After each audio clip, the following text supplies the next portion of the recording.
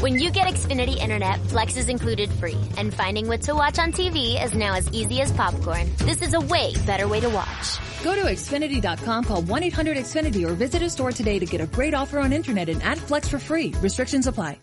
Il post partita di Inter-Milan, qui siamo in collegamento con i nostri abbonati per parlare delle dichiarazioni di Antonio Conte, che sono dichiarazioni molto importanti, quelle del tecnico nerazzurro dopo la vittoria dominante nel derby contro il Milan. Ve le vado subito. If you're struggling with alcohol or drugs, Recovery Centers of America can help. RCA's local inpatient and outpatient programs are founded on science and delivered with heart from an expert caring team who will inspire and guide you every step of the way. Call 1-888-RECOVERY now to speak with a treatment advisor. At RCA, you'll be in a community that builds connections and fosters support from peers and RCA's team of medical professionals and recovery support specialists. At RCA's state-of-the-art campuses outside of D.C. and on the Eastern Shore of Maryland, they tailor your treatment to you and also offer specialized programs for patients with history of trauma, for patients who have achieved recovery but are experiencing a relapse, for young adults, adults 50 years and older, and for LGBTQ plus patients who wish to seek treatment without worry of stigmas. RCA answers the phone and accepts patients 24/7. And because it's local and in-network with insurance providers, treatment is affordable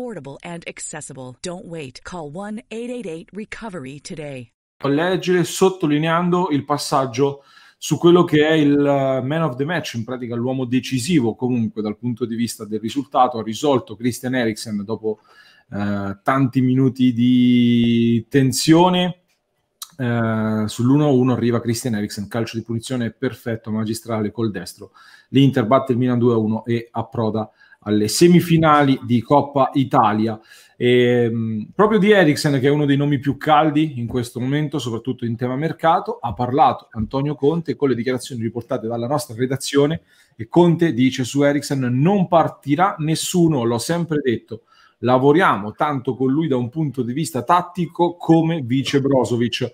A livello calcistico è intelligente e ha qualità, fa parte del progetto e sono contento per il suo gol. È ancora timido e spero si sciolga. Forse è un ragazzo fin troppo per bene, ma noi ce lo teniamo stretto. Ragazzi, queste sono dichiarazioni molto importanti. Prima di darvi la parola, devo ringraziare Miki, che è un nostro sostenitore. Grazie al suo abbonamento ha permesso la creazione di questa clip. Il sostegno di Miki per noi è molto importante per contribuire sempre di più alla crescita del progetto Passione Inter. Chi vuole sostenerci può farlo andando su patreon.com/Passione Inter, trovate il link in descrizione, oppure potete fare come Miki abbonandovi molto semplicemente con pochi click al nostro canale YouTube, oppure potete anche abbonarvi per partecipare alla chiacchierata come facciamo proprio adesso con i nostri abbonati. Vado in ordine di come vi vedo nella schermata, non voglio scavalcare nessuno eccetera. Parto un attimo da Simone. First reaction shock, diciamo, a queste parole di Conte. Eriksen blindato. First reaction, mi sciolgo dopo queste parole perché io ho visto l'avventura di Eriksen ad un passo dal baratro e mi faceva veramente male come idea, quindi sperando che sia vero, ma non vedo perché dovrebbe mentire, sono veramente troppo contento, perché io l'ho sempre detto, non pretendo che Eriksen sia il titolare dell'Inter né che Conte cambi le sue idee, ma pretendevo, e mi sembrava la scelta più logica per tutti, che Eriksen non venisse quantomeno ostracizzato. Cioè è una risorsa, come Conte sta dicendo adesso da un mesetto a questa parte o poco meno, è un giocatore su cui si può lavorare, ha una qualità assoluta e sopraffina, quindi non si può pensare che un giocatore con la sua classe possa essere estremamente limitato dal punto di vista tattico. Si deve lavorare, a questo punto lo stanno facendo, rimane un giocatore importante, come ho detto anche prima in diretta. Non credo che debba fare il titolare, perlomeno in questo momento. Io vedo ancora Brozovic titolare perché dà più garanzie, quindi non è che voglio fare adesso il super tifoso, però ritengo che sia una buona alternativa, che sia un giocatore che ti può dare un qualcosa di diverso rispetto a Brozovic, sia in più che in meno, quantomeno di diverso, e che poi però, quando ha la sua occasione, lì sui calci piazzati vicino alla porta ti pennella questi capolavori. Quindi io spero che vada davvero come ha detto Conte, e basta, sono la persona più contenta del mondo in questo momento, cosa devo dirti? Raffaele, un flash tuo, vai. Aggiungo una cosa, perché poi Simone ha già detto tutto quello che c'era da dire. Aggiungo una cosa: si è sempre detto, no, che l'Inter nei tiri da fuori facesse un po' fatica in determinate partite. Quando fai fatica a sbloccarla, avere una soluzione del genere è sempre utile, quindi ben venga un Eriksen che ti dà qualcosa che gli altri non hanno, soprattutto se è una cosa, cioè far gol, che tu fatichi a fare. Ma io su Eriksen dico, ho criticato Conte questo, ma resto convinto che Conte sia intelligente. Quando Conte ha capito che Eriksen probabilmente non sarebbe partito, Conte è stata la prima persona che ha saputo e che ha capito che Eriksen deve essere una risorsa e non un peso, come del resto deve essere un calciatore con la sua qualità. E quindi bene lavorarci, bene fare il possibile affinché Eriksen sia qualcuno in grado di dare una mano in più. Pasquale, tu alle parole di Conte come reagisci? Bene, e soprattutto spero che il gol sia la molla che possa far scattare qualcosa per Eriksen dal suo punto di vista psicologico, perché se lui si entra, diciamo, nel mood, si carica, può diventare anche un titolare. Bello. Stefano, vengo da te, ti chiedo, in questi giorni si è parlato tanto, dobbiamo fare un acquisto, dobbiamo mettere dentro, abbiamo parlato tanto del Papu Gomez che è andato al Siviglia, e se fosse Christian Eriksen il colpo di gennaio come un anno fa, questa volta dando un contributo più importante di quello che non è riuscito a dare l'anno scorso? Ma guarda, io credo che in parte, ma in gran parte dipenda tutto da lui.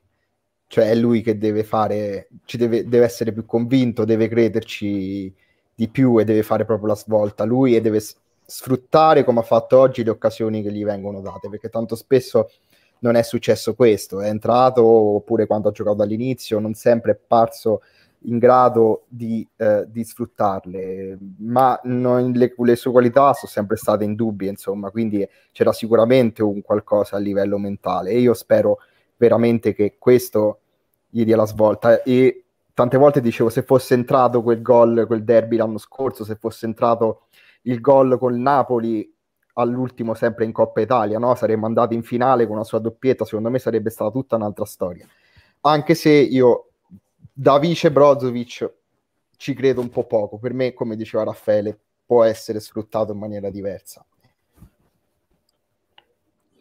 Posso smontare la felicità di tutti? Io non credo una parola di quelle che ha detto, ma una non la credo. Ma no, non è cattiveria, però cioè, ho già visto come altre volte è partito, no, Eriksen, lo teniamo, basta, ci siamo resi conto che è una risorsa. La settimana dopo l'ha rimesso sul mercato. No, adesso è sul mercato. Poi, no, adesso è una risorsa. Cioè, non lo so, a me sembra che Conte non l'abbia mai visto, mi sa che non l'abbia neanche mai digerito. Non sono d'accordissimo con le parole di Stefano per una semplice ragione. Il primo anno Eriksen complessivamente ha giocato 3 partite, complessivamente. Se non erro, partita più, partita meno, 3 partite. Adesso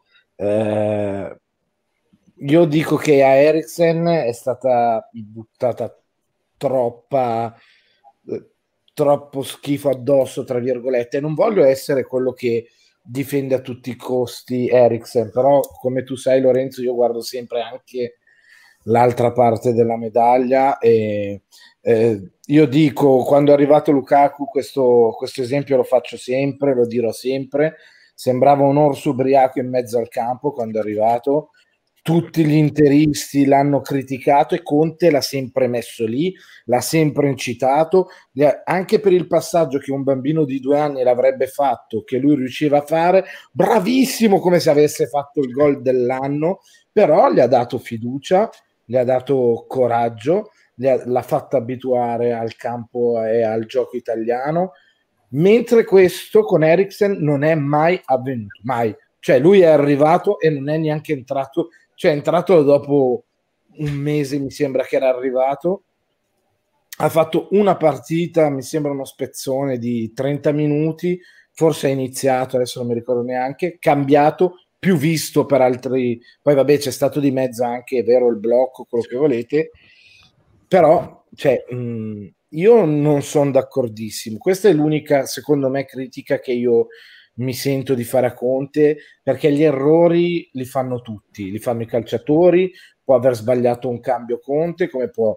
Quindi quelli lì sono cose che succedono, ma se devo fare una critica a Conte, per me è stata la gestione di Eriksen.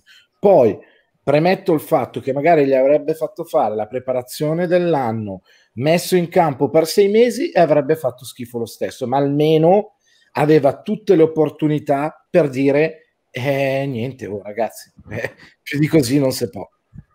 Questa è la mia idea. Marzio, che ne pensi? Beh, grazie che mi avete lasciato per ultimo, avete detto tutto praticamente. No, vabbè, ti lascio a te questa cosa che mi era capitata spesso. Posso sponsorizzare la tazza di David Bowie che me l'ha chiesta Dejan prima, quindi non era... Questo lo posso fare. No, secondo me in generale, facendo un mix di quello che avete detto, la speranza è sempre quella che il calciatore venga reintegrato ad un livello equipollente al livello del calciatore. Perché, come si dice, despite the fuss, si dice in inglese, cioè, nonostante tutto questo clamoroso, no, interviste, cose che si dicono e quant'altro, però praticamente che cosa succede? Bisogna dare un piano anche ad Eriksen. E questa è una cosa che dovrebbero fare loro tecnicamente. Vice Brozovic, secondo me, è un palliativo, perché lui dovrebbe stare a metà campo. Cioè, alla Roma lo vogliono per entrare come trequartista, un sacco di squadre se lo ricordano, quindi sicuramente il mio messaggio è semplice, cioè Conte, ricollegandomi leggermente a quello che dice Ricky, ha la lentezza in generale di non capire subito alcune cose, cioè ce ne siamo accorti tutti, anche la mia ragazza che non è nemmeno italiana e non segue il calcio, quindi figurati, cioè... E questa cosa qua succede quando c'è da fare quel cambio tattico, no? Durante la partita al 75esimo, stravolgere tutto, inserire certe persone. Quindi lui è così. Però, come ha detto anche Arrigo Sacchi, diciamo, potrebbe migliorarsi. Se lui si migliora in tutte queste scelte, noi possiamo arrivare veramente ai livelli di Mourinho, perché ci manca solo quella crescita, quel saltino di flessibilità mentale che a volte lui purtroppo, come ha fatto con l'Udinese, ci doveva essere, diciamo, al 45esimo un 4-3-1-2 con un trequartista in mezzo a sbloccare tutto, e lui invece ha fatto correre. Però adesso io sinceramente il livello di adrenalina, cioè, è stato veramente altissimo, quindi stasera secondo me dobbiamo solo festeggiare e chiudere. Assolutamente. Io chiudo solo questa clip dicendo che abbiamo sempre detto che a quest'Inter manca qualche tassello per poter puntare allo scudetto. Nel momento in cui non ci sono soldi per fare acquisti, per inserire rinforzi, avere come alternativa Christian Eriksen, anche per me non sarà il titolare, però avere un'alternativa come Christian Eriksen ti dà delle alternative, appunto, come il calcio di punizione che non vedevamo dal 2018, un calcio di punizione finire in gol. Quindi il reintegro di Christian Eriksen dovrà essere necessariamente l'acquisto del mese di gennaio dell'Inter. Fateci sapere se siete d'accordo con noi, vi invito a iscrivervi al nostro canale YouTube, a seguirci anche sulle piattaforme di podcasting. When you get Xfinity Internet, Flex is included free, and finding what to watch on TV is now as easy as popcorn. This is a way better way to watch. Go to Xfinity.com, call 1-800-XFINITY, or visit a store today to get a great offer on internet and add Flex for free. Restrictions apply.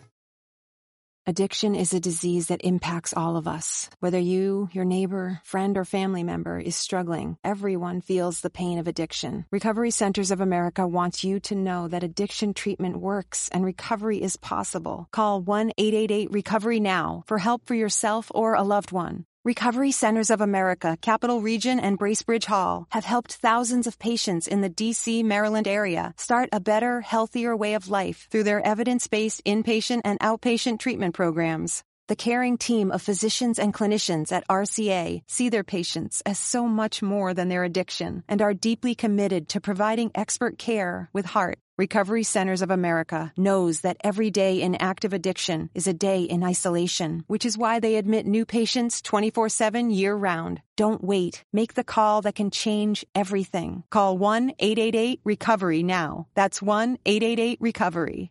Spreaker, Spotify, Apple Podcast e Google Podcast. Ringrazio nuovamente Miki, il nostro sostenitore che ha contribuito grazie al suo abbonamento alla realizzazione di questa clip. Chi vuole sostenerci può farlo andando su patreon.com/passioneinter, trovate il link in descrizione, oppure abbonandovi al nostro canale YouTube. Il vostro sostegno per noi è molto molto importante.